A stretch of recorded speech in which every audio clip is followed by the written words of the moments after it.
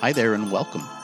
The First Christian Church podcast ministry features the teaching and preaching of the First Christian Church in downtown Roseburg, Oregon. Here's today's message. We are in Acts chapter 27. There's only this chapter and the next chapter left. We're almost done. We're going to do a few more weeks in Acts, and then we'll kind of shift gears. In a couple weeks, I'm going to on the 23rd, I'm going to share my testimony, kind of my story, as we've been talking about what does it look like to share our story. I'm going to share my story on July 23rd. On July 30th, Pastor Darren's big brother is going to be here to preach for us, and I can't wait for the stories he's going to share. Because we have heard a lot of stories from Darren over the years about his brothers, have we not? And so by my recollection, this is the first time Dwayne gets to preach for us, so we're looking forward to that. And then August 6th, Braden's going to preach for us, which is fantastic, and we're looking forward to hearing him preach and kind of give us an update of what's going on in his life. And then on August 13th, we'll begin our new series, and I'm looking forward to that. So exciting things in the next few weeks, but today we're going to look at Acts chapter 27. And as we do, what has happened is Paul and Agrippa. Remember Agrippa? He was the one listening to Paul's story, and Agrippa made a huge deal about this hearing, as it was. When we read it in Scripture, it sounds like a conversation between two men, but what it really was is Paul coming in a legal hearing to make a defense against the accusations that people have brought up against him. Now, here's the good thing for Paul.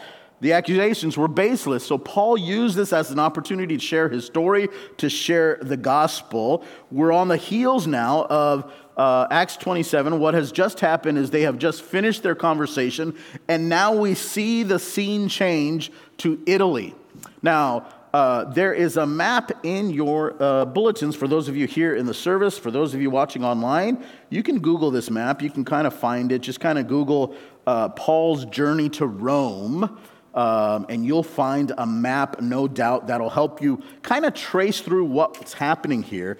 The map is designed to help you. I didn't put it up on the screen because by the time we put this map on the screen and then it goes on your screens, it's really hard to get the details anyway. But for those of you in the service, I would keep an eye on that map. It kind of helps us understand where he's going and what's happening.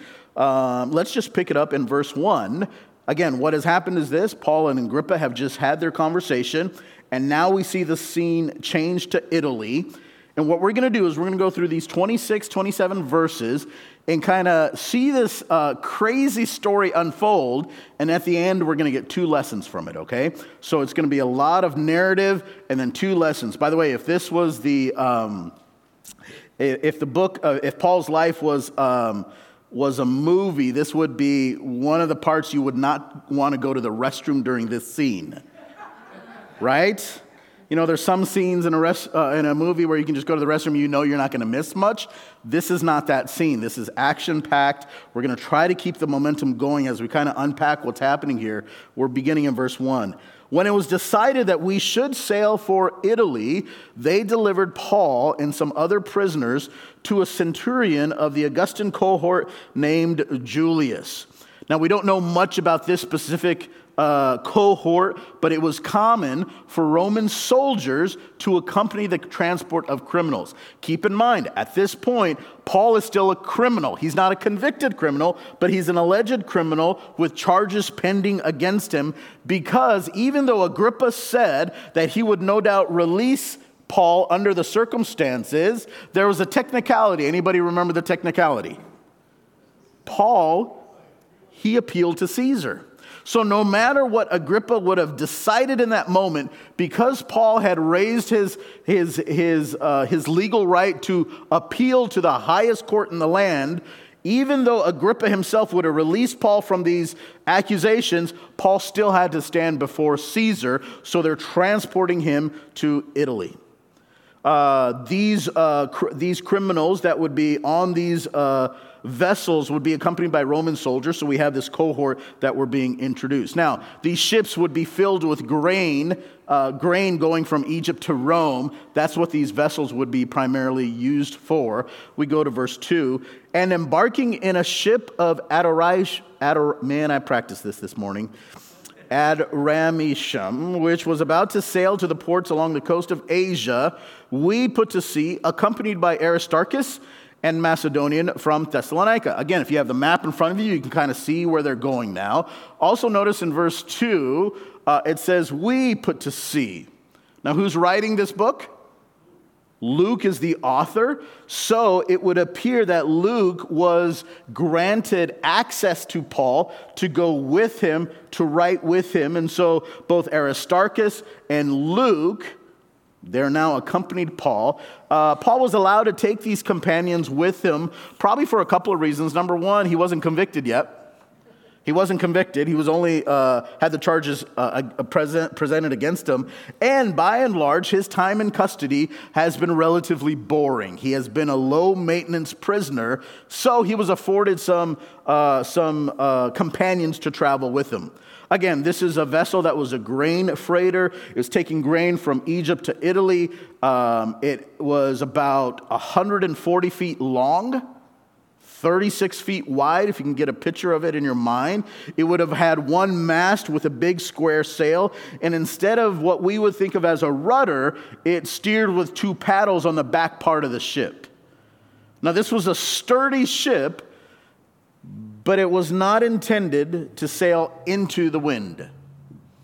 You're going to want to hold on to that piece of information, because it's going to become relevant in a few verses.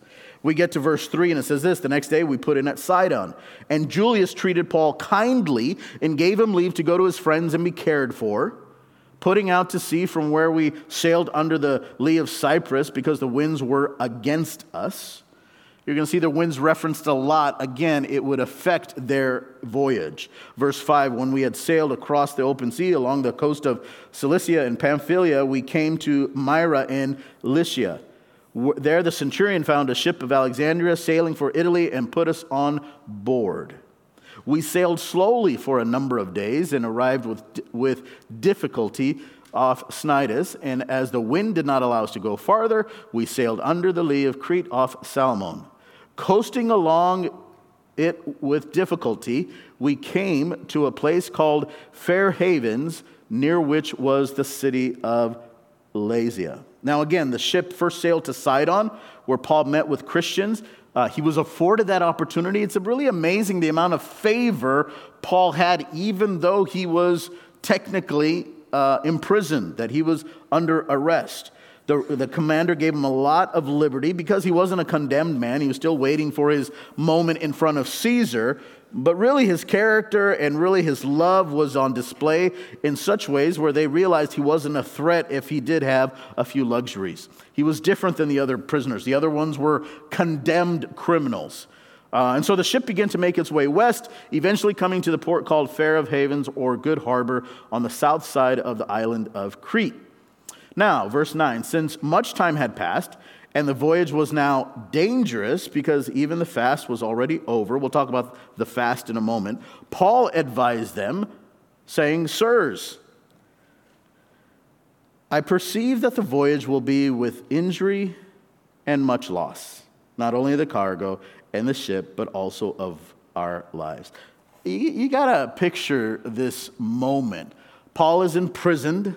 He's under chains, no doubt, being watched, but he also is afforded some liberties. So if you have a prisoner and you've afforded some liberties, you have told yourselves as the ones imprisoning this person that you trust him a little bit, that there's a little bit of trust being exchanged. Paul now raises his voice and saying, Sirs, I perceive that there's going to be a lot of loss to lives. We're going to get a lot of injury. This is not a good voyage. Something bad's happening. The fast that was noted in verse 9 is the Day of Atonement in AD 59. It's the idea that as winter approaches, the weather became more difficult for sailing. This would have been the first week of October. So the winter is approaching. The weather became dangerous for sailing. And Paul necessarily did not speak here because he was a prophet of God in this moment. He was speaking here probably out of sheer experience. Like, this is not the time of the year we should be making this voyage. The winds are obviously not cooperating. We've traveled this much, and we've already been off track. If you remember in 2 Corinthians 11, Paul did say he was shipwrecked 3 times. So maybe he wasn't a good sailor, but he had a lot of experience, right? So he's been shipwrecked 3 times. He knew that sailing at this point was dangerous. Verse 11, but the centurion paid more attention to the pilot and to the owner of the ship than to what Paul said. And because the harbor was not suitable to spend the winter in, the majority decided to put out to sea from there. We come to we keep reading, on the chance that somehow they could reach Phoenix, a harbor of Crete facing both southwest and northwest, and spend the winter there. So the place where they intended to spend the winter, it was not going to be good. They went a little bit further southwest, northwest, spend the winter there. It wasn't a surprise that the centurion had more respect for the sailor or the owner of the ship, but this would prove to be a deadly scenario for all of them. The name Fair Havens that was given to this place was not entirely accurate, by the way, at least not in the winter. In the different portions of the season, it would have been fair to spend the time there. But during the winter, again, this was not ideal. And as Paul mentioned, the voyage will end with disaster and much loss. We come to verse 13. Now, when the south wind blew gently, supposing that they had obtained their purpose, they weighed anchor and sailed along Crete, all close to the shore. Again, you can follow it on the map. But soon a tempestuous wind called the northeaster struck down from the land. And when the ship was caught and could not face the wind, we gave way to it and were driven along. Running under the lee of a small island called Cauda, we managed with difficulty to secure the ship's boat. So again, the winds looked favorable. They sent out from Fair Havens, but just beyond Crete, the wind turned dangerous. The wind was feared among the ancient sailors because of its destructive power, helping to navigate with the face in their wind. All they could do, they were helpless to navigate, I should say. So all they could do is let the boat go whichever way they were going to go. Verse 17, after hoisting it up, they used supports to undergird the ship. Then, fearing that they would run aground on the Syrtis, they lowered the gear, and thus they were driven along. Since we were violently storm-tossed, they began the next day to jettison the cargo. Things are getting pretty serious. Do we understand what's happening now? So there are 150-foot long ship, 45 feet wide or so. They had cargo to make it to Italy, and now they're faced with the prospect that if they don't lighten their load, they're going to be completely tossed by this storm. Verse 18, they jettisoned the cargo. On the 3rd day, they threw the ship's tackle overboard with their own hands. So they were in fear of crashing on the Syrtis stands, and so they made them go with the wind and gave hope of navigating the ship in the storm. These were the final 2 things done to save the ship, throwing the cargo over and then throwing the equipment. And even with this, the ship continued to drive in the wind for many days. We come to verse 20. Now, when neither sun nor stars appeared for many days, they pulled out their Garmin GPS to figure out which way they should go.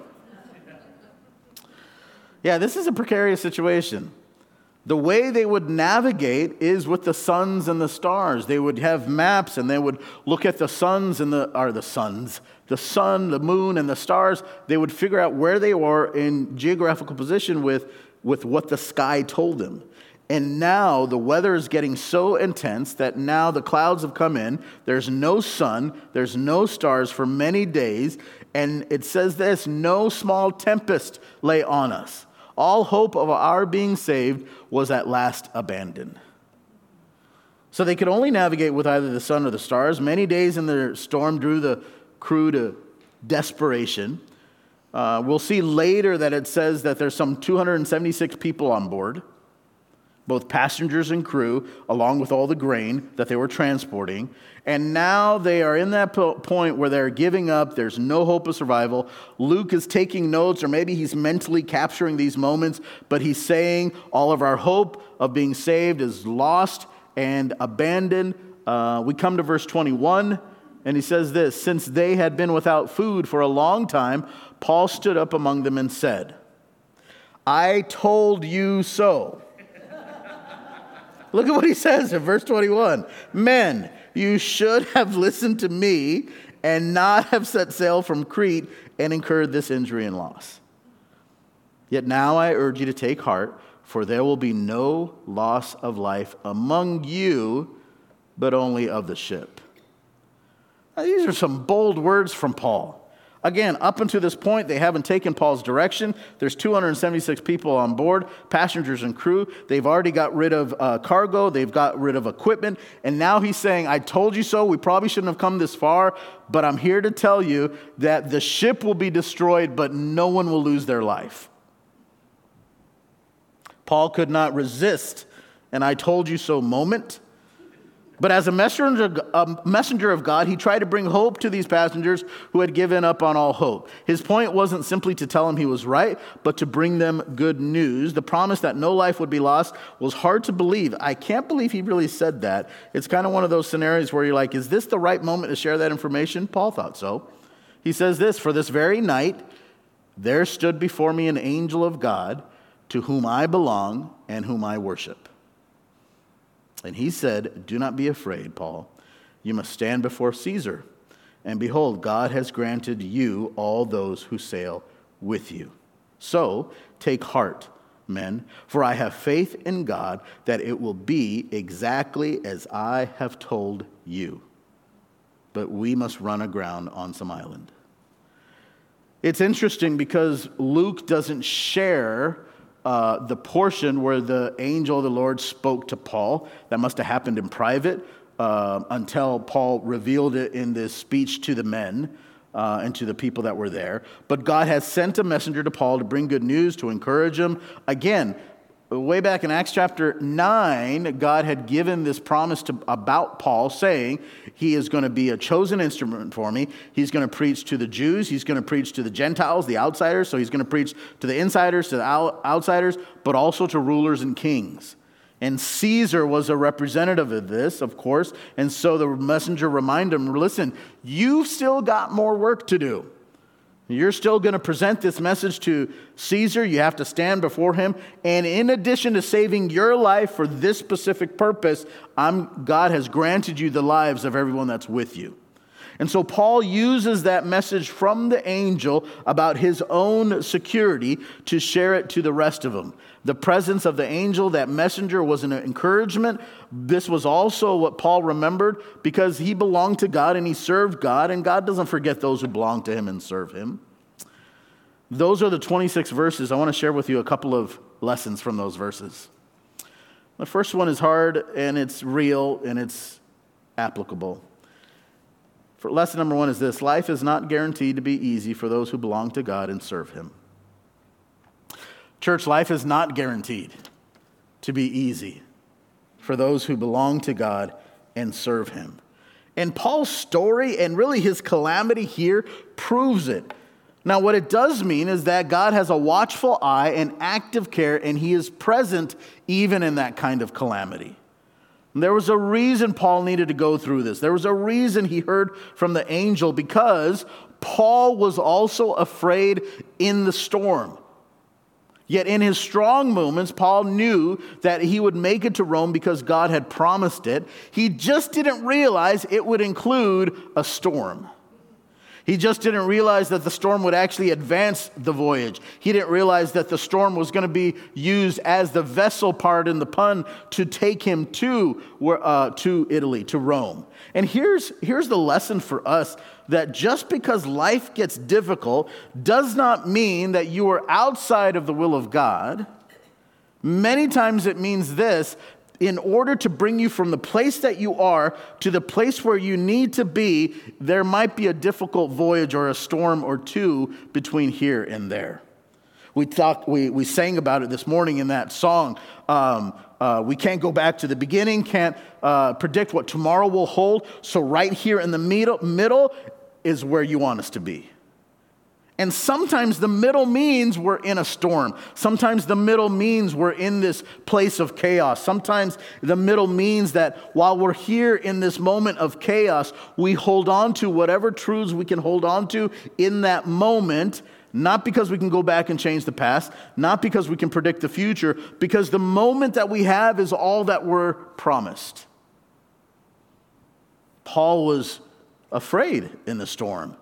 Yet in the storm, here a literal storm, it became easy to doubt, and Paul needed the reassurance. This implied that Paul sought God for the safety in everyone on the ship. He had already been promised his own safety, but that wasn't enough for Paul. It would appear that Paul prayed for those that he was traveling with, and so Paul cared for them. He loved them, and he labored for them in prayer until God granted them safety.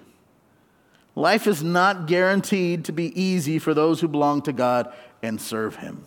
In fact, if we're doing life well, and what I mean by that is this: if we're following God well, we're almost guaranteed for life not to be easy, right? Yeah. In fact, if your life hasn't been easy, or if your life has been easy for an extended period of time, it may be God's blessing or just a season where you get to enjoy that. But it also may mean that you need to buckle up and gird up your loins because there's a season coming where it might not be so easy. We paint a picture of the gospel sometimes that when we receive Christ, we receive all of His blessings at once. And because we receive all of salvation and because we receive His presence in our life, that from that moment forward, our life becomes easy to navigate. Quite frankly, it becomes a little bit more difficult to navigate. Because now with the storms, we have the presence of God, and now we have to evaluate in our own life what decisions to make, how to move forward. And Paul here labors on the behalf of the crew as well. And he says, we're all going to shipwreck on this unknown island. The ship is going to be destroyed, but everyone's going to be all right because I heard from God. God told Paul that this was going to happen. He gave him this sign. And so Paul couldn't keep this hope to himself. He had to pass it on to both the believers on the ship and those who had not yet believed. It was his declaration to say, I have faith in God.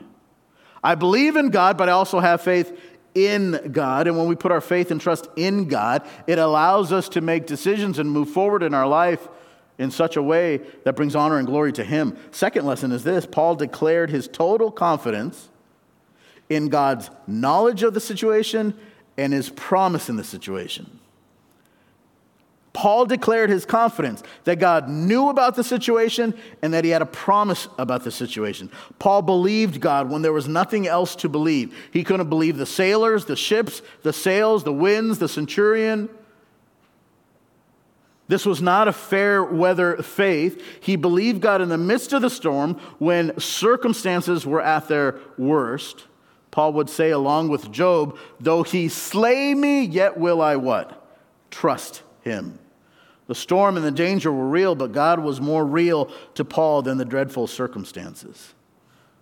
So we think about these two lessons and you think, well, life is not always easy. And in that moment, Paul declared his confidence that God knew about the situation and He also had a promise in that situation. You know, you think through the Old Testament or you think through the scriptures and some of the stories that we have been accustomed to growing up, and we think, how in the world did these men and women have this kind of faith that allowed them to see God as a God who was bigger than their moments? You think about David and Goliath, and you think about that story, right? So David is out in the field when he hears the news that his soldiers have gone into battle. And if you read the story in the Old Testament, there is this giant Goliath, and he challenges the armies of God.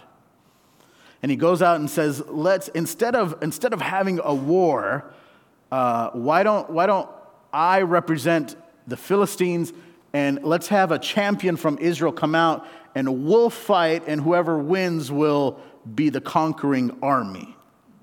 Rather than army against army, we're waiting for a champion. We're looking for a champion to come out to represent Israel. And so now Saul and his armies, it kind of just seems like they stall for a while, right? By the way, not a bad plan. Like if they promise not to attack and they're just waiting for one representative, not a bad plan to stall for a little bit, right? So they end up stalling. And David goes and he wants to see the action, and he brings food, and he goes to his brothers and he delivers and says, hey, what's going on? What's the latest? What's happening? Can I play? I want to play. I want to be there too. And so they tell him what's going on, and he cannot imagine what's taking the Philistine army so long, or the Israelite army so long, to just choose someone to go against Goliath. The story unfolds, and we won't tell the whole story, but they bring David to Saul, and Saul says, well, if you're going to go out there, you might as well take my gear. And Saul is twice the size of David at that point in David's life, and they put the armor on David, and he says, man, I can't wear this stuff to go out in battle. I'm going to be fine. By the way, God's on my side. And they go out, and you read the story, and you say, my goodness. And when you look at it from the army of the Israelite army, they must be thinking, why does David think he can defeat this Goliath? And David's perspective must have been, he's so big I can't miss. Right?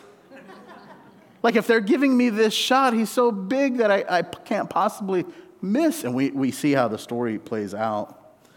We were in, like I said, we were in Southern California, this last few days. And on Friday, my parents were having a good day. And so we went to the coast, Libby and I, and with my niece and with my sister. And we went, looked at the pier and just did some people watching and walking around. And what's interesting is because where we parked, and then there's a Ferris wheel on this particular pier, and they have this huge arcade section and different things. And as you're walking up to it, everything looks really small, right? Like the Ferris wheel's that big as you're walking up to it. And as you walk up on the pier, and the Ferris wheel gets a little bit bigger and a little bit bigger, and you walk up to it, and you realize that when you get closer to it, well, there's this huge boardwalk, and there's all sorts of things happening, and there's artists performing, and all sorts of things. And when you get up to the Ferris wheel, it's a lot bigger than you first anticipated.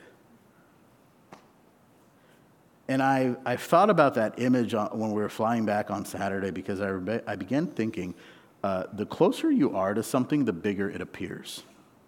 Right? And for a moment, I could put that Ferris wheel in my hand, and I could close it, and I could put it in my pocket, because it was so far away that it was much smaller than I anticipated. And in the same respect, while we were there on the pier, they have vendors that'll just sell you fruit, right? And the fruit in California just hits different, man. It's so fresh. And so they'll put all the fruit in, they'll put these chili spices on it and some lime on it. And Libby and I had that, and we were walking along the pier and just observing the beauty. And then we took one picture of the fruit, a cup. And because we take pictures of our food, you know us. You didn't have to laugh that loud. That's hurts a little. We took a picture of that fruit of cup because I just wanted to remember that moment and the sweet lady that had prepared it. And in the background, you know what? There's a Ferris wheel. That's so small and blurry. Because I'm really close to the fruit cup, and the fruit cup looks really big because I'm right next to it.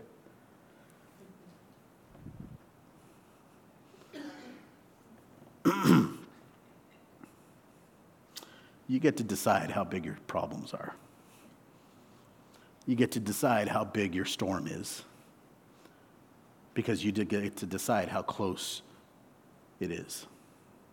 What I mean by that is this: the storm in your life will be raging, will be out of control, and it will be massive. You just have to choose to have God that much closer to you. And if you do, I promise you, He will overshadow the storm. But if God for you is in the background, if he's in the periphery, if he's the afterthought, if he's the second thing you look at, if he's in the distance where he's there but he's not right up close to you, that storm will overwhelm you. And here's Paul, and again, those 26 verses that we read, we broke it down and we looked at where they were and we looked at the map and we saw the different ways and like, oh, they removed the car. This was a chaotic 26 verses. And if you were watching it as a movie, you wouldn't have wanted to miss anything because the action was flowing and all of a sudden the storm is coming and their ship is trying to go this way and they're going towards the island. And now because it's a grain freighter, they're taking all the grain out of it. They're taking all of it and then they decide we got to get rid of the equipment too. So they took all the equipment out. There's 276 people. They weren't all quiet like you are right now. No doubt there's chaos and there's yelling and their chains are being banged against one another. And now there's some friendlies like Luke and Aristarchus are on this ship. And now everything's happening. And they're like, what do we do now? I don't know. What do we should do now? Let's go over here. Let's see if the wind will take us this way a little bit. And they can't go out that way. And they can't go this way. And Paul says, hey, first things first. I told you so. Y'all should have listened. But here's the thing. During the chaos, I heard from God. And in that moment, Paul's teaching us a lesson that he was much closer to God than he was the storm. And in that moment, because he was closer to God, he heard from God. You know why most of us don't hear from God? There's probably a couple of different reasons. Number one, he's so far away, he's just talking in a still small voice that you can't hear him. And if for some reason right now, Libby wanted to send me a message from where she's sitting at and she just whispers it, I'm not going to hear her because I'm so far away. And where God usually speaks to us is in a still, small voice. And so you have to keep him right next to you.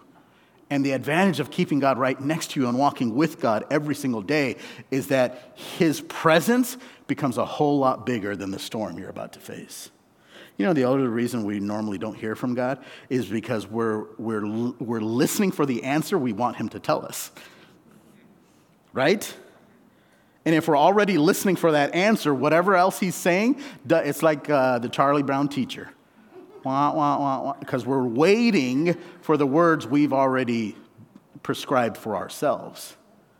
And here in this moment, Paul, who's right next to God, he's with him, he's praying, and so God sends him a message, and now he hears from it, and he says, oh, okay. So then he sends the rest of the crew, by the way, hey, you guys are all right. The ship is going to be destroyed, but you are not going to be. We're going to be okay. Why?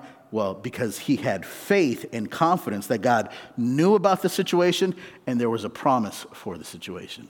If the storm of life has overwhelmed you, you need to reintroduce yourself to who Jesus is. He's the God who's in the middle of the storm. And you know how terrified he is of the storm? He sleeps through it. Right?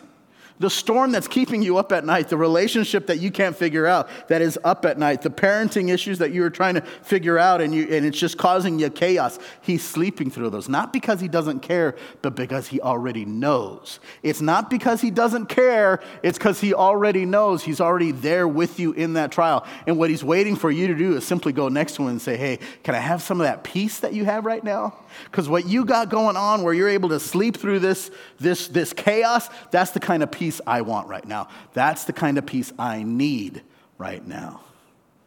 This is who Jesus is. So, how big is your chaos? It's pretty big. Well, God's that much bigger. Charles Spurgeon had a quote, and he said this. I want to read it slowly because Spurgeon's words carry a lot of weight. He packs a lot. He would have been great on Twitter, by the way, because he packs a lot in just a few short words. He says this, I would to God that all Christians were prepared to throw down the gauntlet.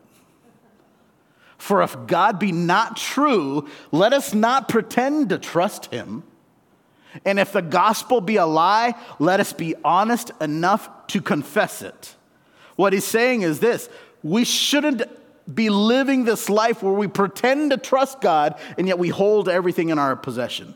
Where we pretend to trust God, but we also worry ad nauseum and cause so much anxiety in our hearts about things that we've said we've prayed about, but we haven't given up. We shouldn't even pretend. Let's not make the gospel a lie. Let's not pretend, but let's throw down the gauntlet on our faith. So here's our verse that we're going to embrace this week. John chapter 16 and verse 33. There's 3 parts to the verse, and so we're going to read them slowly. The first part says this. Let's all read it together. Ready, begin. I have told you all this so that you may have peace in me. Who's speaking here? This is Jesus. If you were to have a version of the Bible where the words of Jesus are in red, where he spoke while he was alive, that are recorded by the Gospels, then you'll see that this is recorded in red. These are Jesus' words. It's towards the end of John's Gospel, and what Jesus has just foreshadowed to them is a long dissertation between John 15, John 16, and into John 17.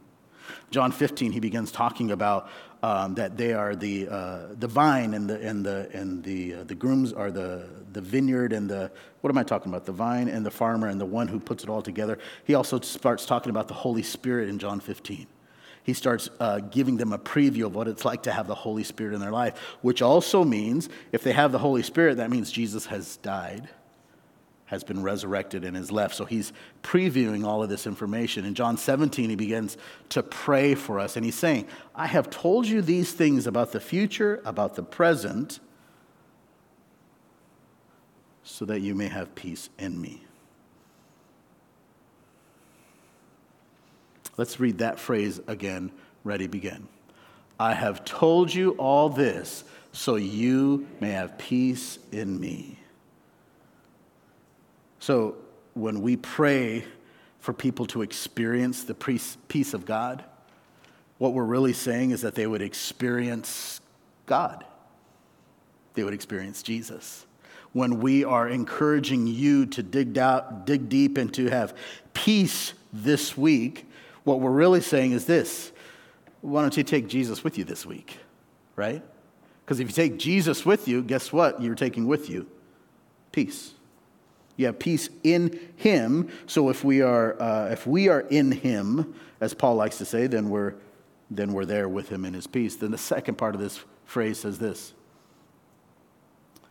So he gives a promise and now a reality.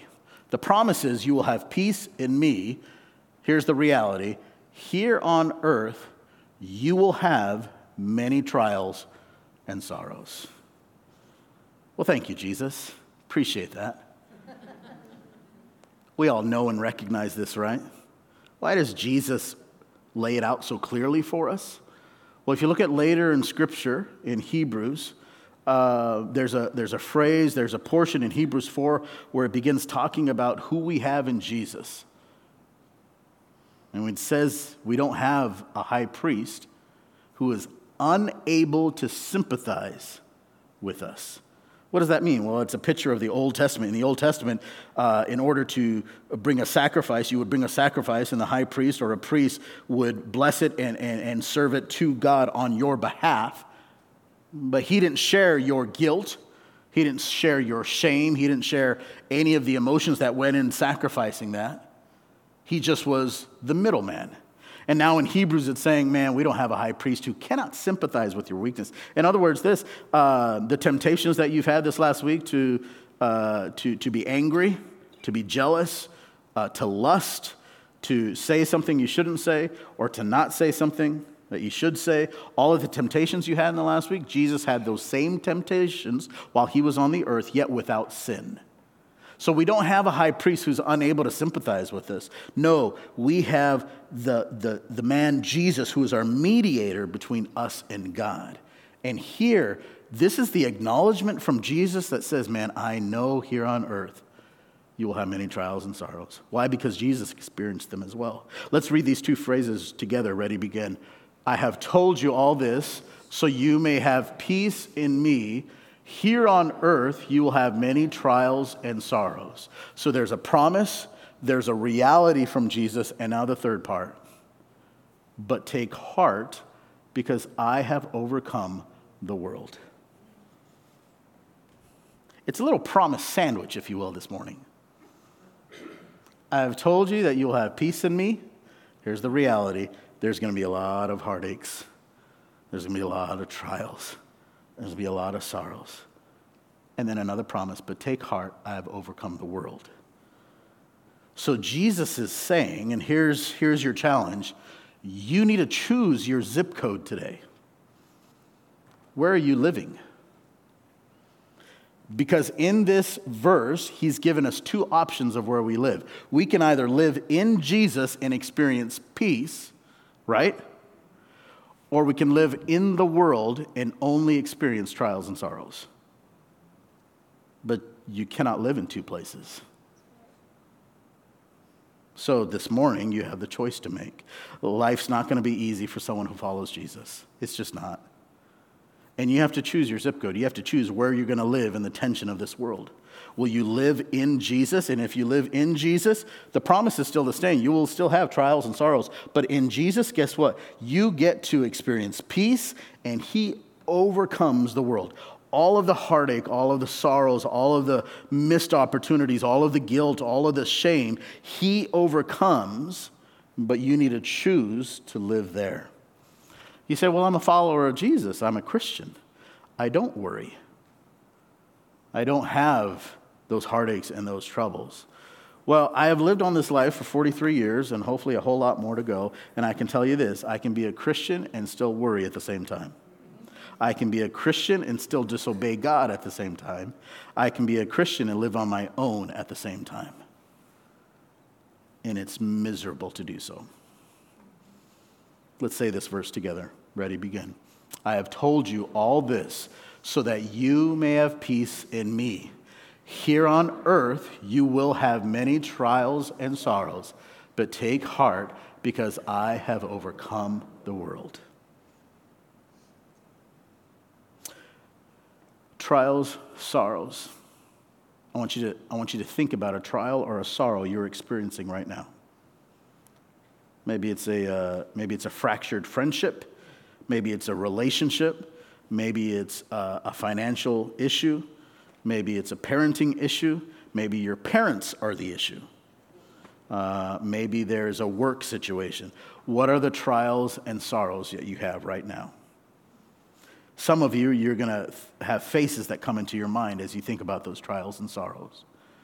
As you think about those trials and sorrows, we're going to embrace this verse one more time, and we're going to pray.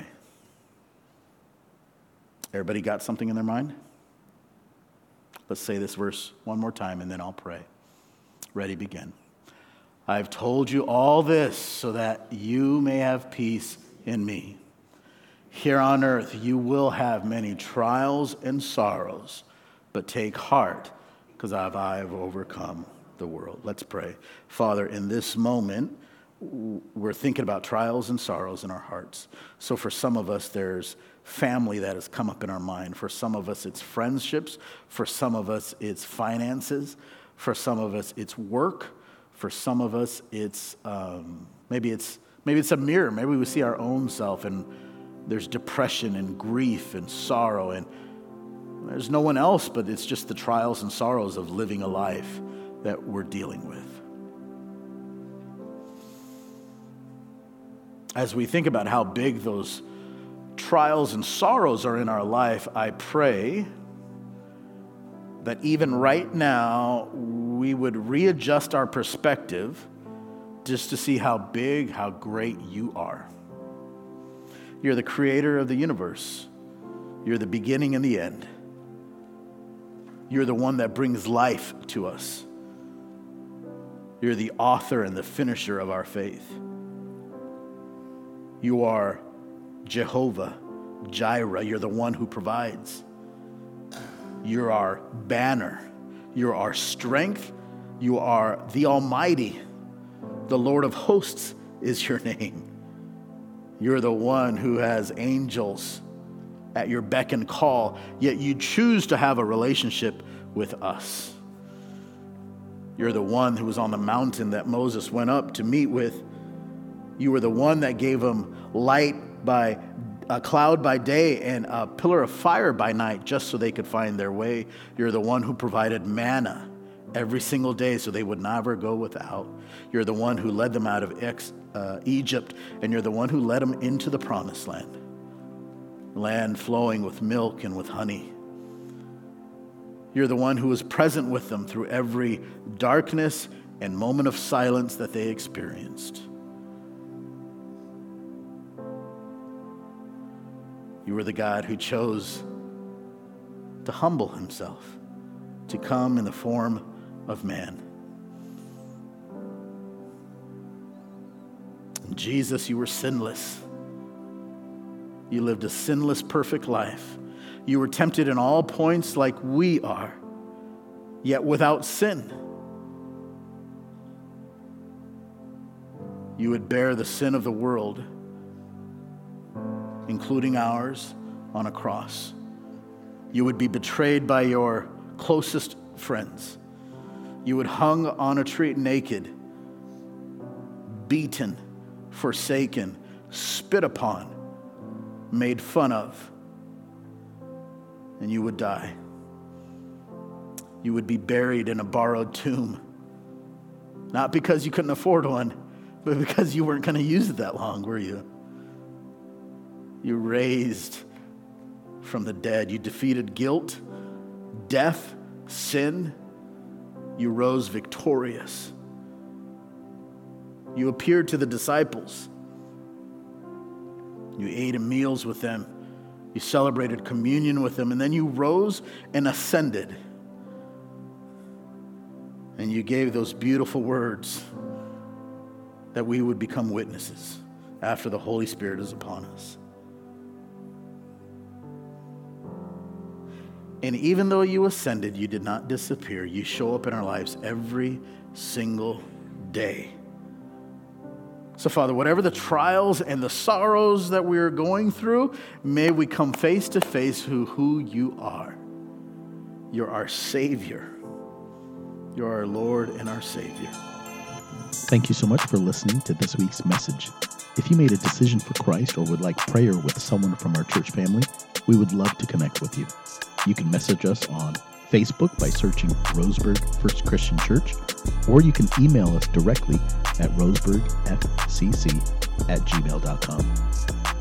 In addition, if you're listening to this message on Apple or Spotify, we invite you to like, subscribe, rate, and review this podcast, and share it on social media so others can be blessed as well.